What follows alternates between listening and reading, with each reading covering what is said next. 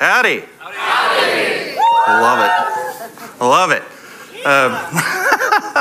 My name's Keith Hancock, fighting Texas A, class 1992. So, yeah, I'm old. Do we have the picture? My family. There we go. Oh, this is backwards from what I expect. This is fine. So there's the ugly guy in the middle. That's me, right? On the left, that's my beautiful bride, my best friend. We've been married now almost 32 years. Yeah, Jennifer. And then my son, or our son, Garrett, and his wife, Claire.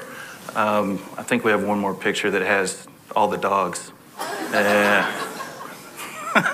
And Claire's expecting like any time, like within the next 2-3 weeks, our first grandchild. Yeah. So she was in the other picture, you just couldn't tell. All right. So today we're going to talk about simplicity. I'm on the wrong page already. Today we're going to talk about simplicity. So how do you define that? So if you go to Webster, it says it's the state of being simple, uncomplicated, or uncompounded. So some synonyms for that are candor, clarity, austerity, simple, right? Okay, well, we're going to learn today it's not quite that simple, right? So what is the Christian discipline of simplicity? It's really an inward lifestyle or reality that translates into an outward appearance or lifestyle. Does that make sense? Say it again. Inward, right? What's inside of our hearts to translate into an outward lifestyle. Okay, so we're going to talk about the heart a lot. Unfortunately, in today's society, we're not very simplistic. We don't tend to look inward very often, especially in this country, right? So how many of you like really nice clothes, nice things, nice cars, nice food, nice restaurants, nice things, right? Right? How many of us actually need those things? Yeah. But our society teaches us that that's what we should do, right? Work hard, save money, have nice things. Nothing wrong with that until that becomes a priority. And so that's what we're going to talk about today. Whoops. So in Matthew 6, 19 through 21, yes. Jesus says, "Do not lay up for yourselves treasures on earth where moth and rust destroy, or where thieves break in and steal. But lay up for yourself treasures in heaven, where neither moth or rust destroys, and where thieves do not break in and steal. For where your treasure is, there your heart will be also." So we got to think about that. Well, what's our priority? Where do we put things? Does it say in any of that verse that things are bad? No. But where do we lay up our treasures? So when things here on this earth become that priority, we've got things out of whack. Right? Jesus says that. And then 1 Timothy 6:9. Perfect. It says, "But those who desire to be rich fall into temptation, into a snare, into many senseless and harmful desires that plunge people into ruin and destruction." Okay, that's a little more direct, right? So when we're out of whack, when we're not aligned properly, then we can fall into a snare of ruin and destruction. Okay, that doesn't sound like what the world teaches us, now does it? But that's what God teaches us. That's what's in His Word. Okay, as I said earlier, as I'm going to say again, things in and of themselves, possessions, are not bad, right? Just because they're things and there's wealth, that's not bad. It's the priority of them. So at the end of 1 Chronicles, going back to the Old Testament, Solomon has just become king of Israel, right at the very end. 2 Chronicles starts. He goes into Israel and he meets with all of Israel, all the leaders and the people of Israel. Spends all day talking to them, worshiping. He made 1,000 sacrifices on the altar. At the end of this day, falls asleep, and God comes to him and asks him a question. So, okay, wow, right? God himself comes to him in a dream and asks him a question. Ask him one thing. What do you want? I'm paraphrasing. What do you want? What do you need? Anybody know what Solomon said? I want wisdom to rule your people. Period. So then, in 2 Chronicles 1, 11 through 12, I'm going to give you this one. God answered Solomon and said, because this was in your heart, and you have not asked for possessions, wealth, honor, or the life of those who hate you, or even a long life for yourself, but have asked for wisdom and knowledge for yourself, that you may govern my people over whom I have made you king, wisdom and knowledge are granted to you. I will also give you riches, possessions, and honor, such as none of the kings had who were before you, and none after you shall have the like. So God gave him the things, gave him all the cool toys, right? Riches beyond imagination. Why? Because his heart, number one, was on him, right?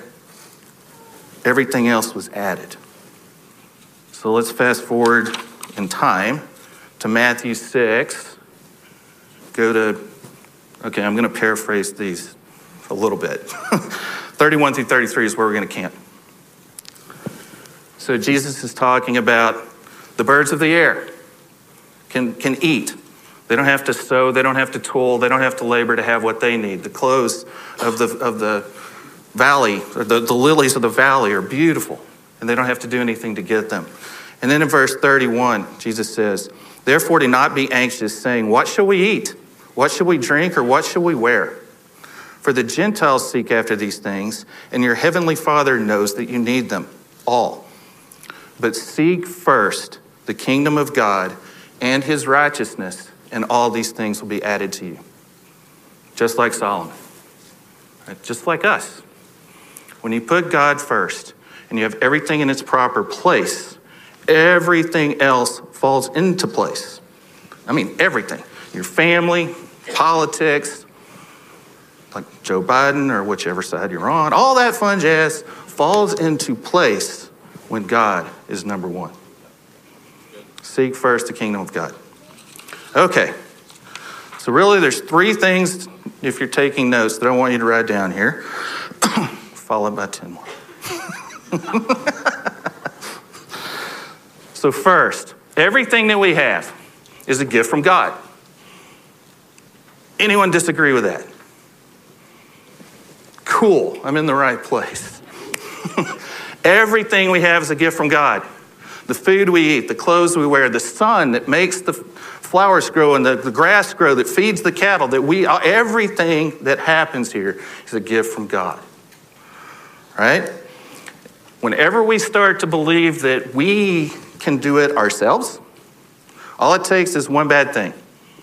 A drought, an illness, bad accident, something to take those things away, and all of a sudden you realize, who do I really have to depend on? Because I didn't do it myself. Right? God provides us everything. Second, God's going to care for what he gives you. He's a good, good father. I think there's a song that goes like that. He is. He's a good, good father. And what he gives you, he's going to care for. That doesn't mean you might not lose it. That doesn't mean it might not be taken away. But your needs will always be met. He will give you what he needs always. All you have to do is trust him and put him first. And third, everything that you have should be available to everyone else. Okay, that doesn't mean go give everything you have away. That's not what I'm saying. But if people have a need, and you can meet that need with the things that God has given you, and you don't do that, you have stolen that gift from God for yourself.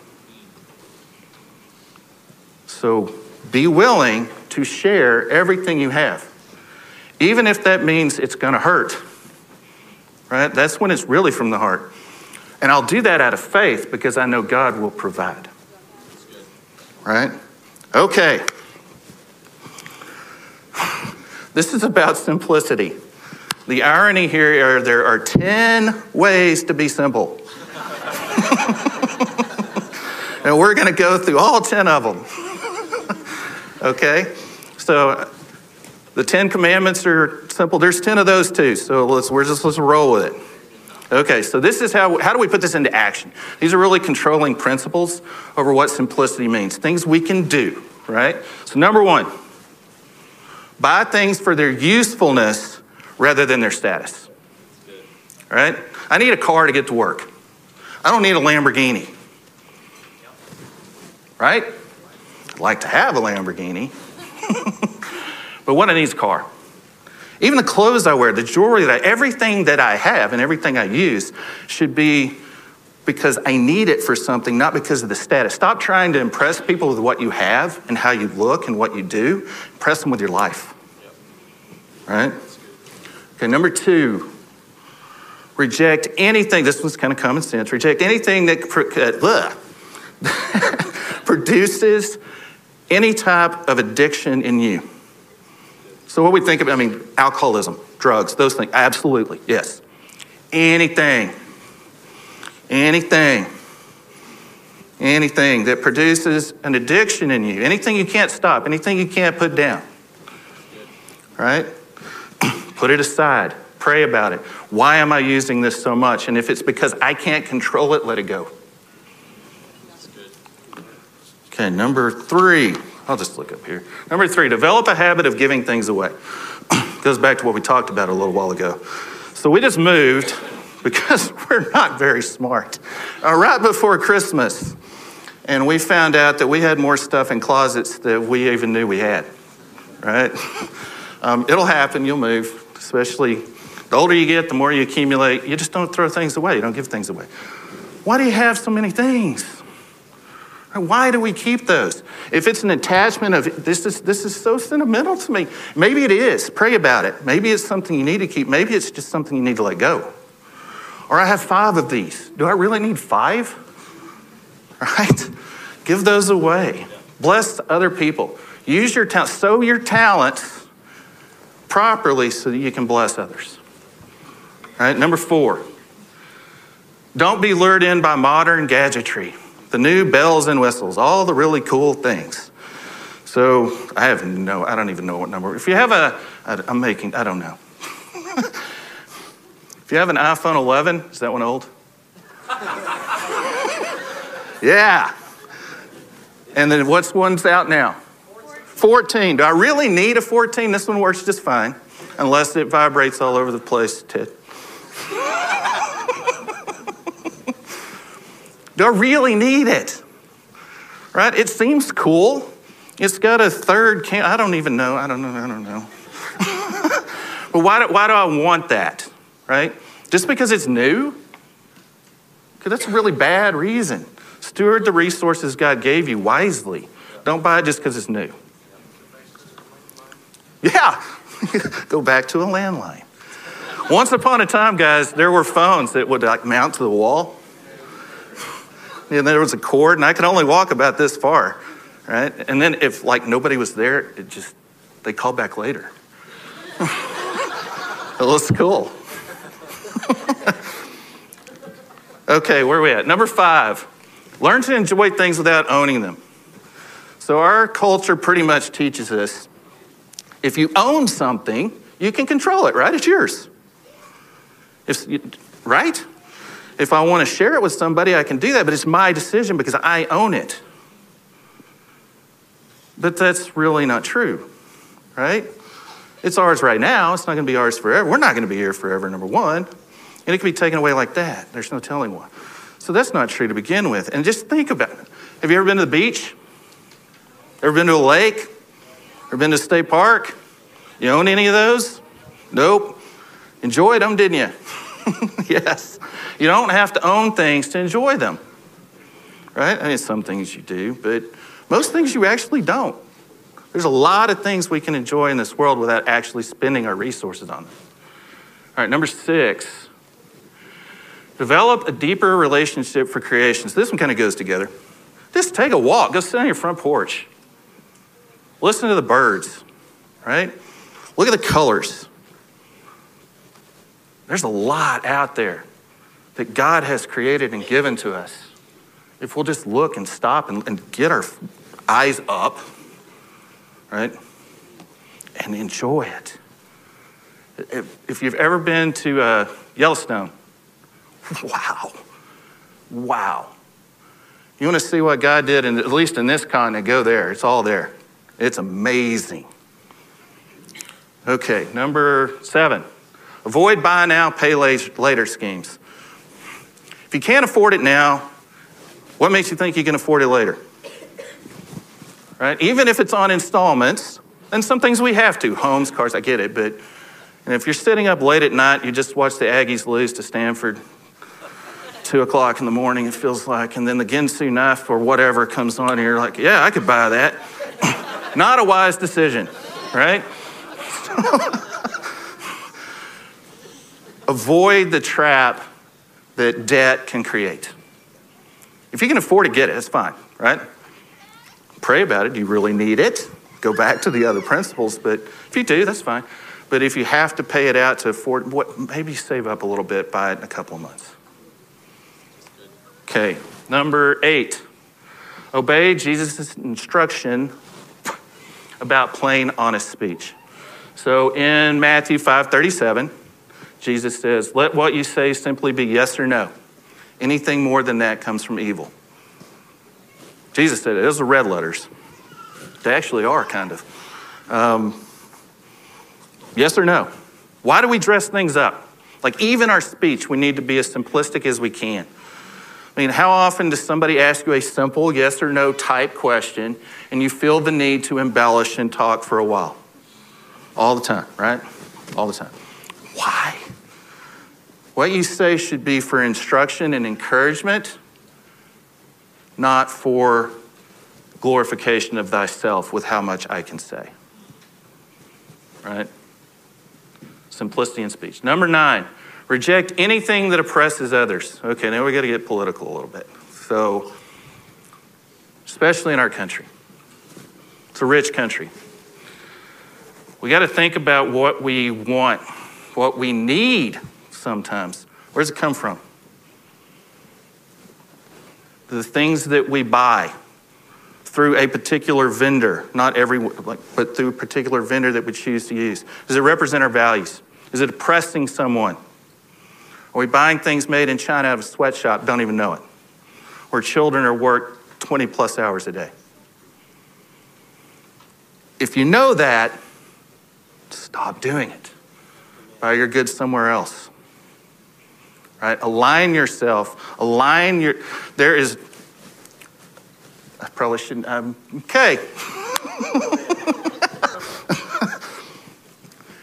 The most effective demonstration you can make is with your wallet.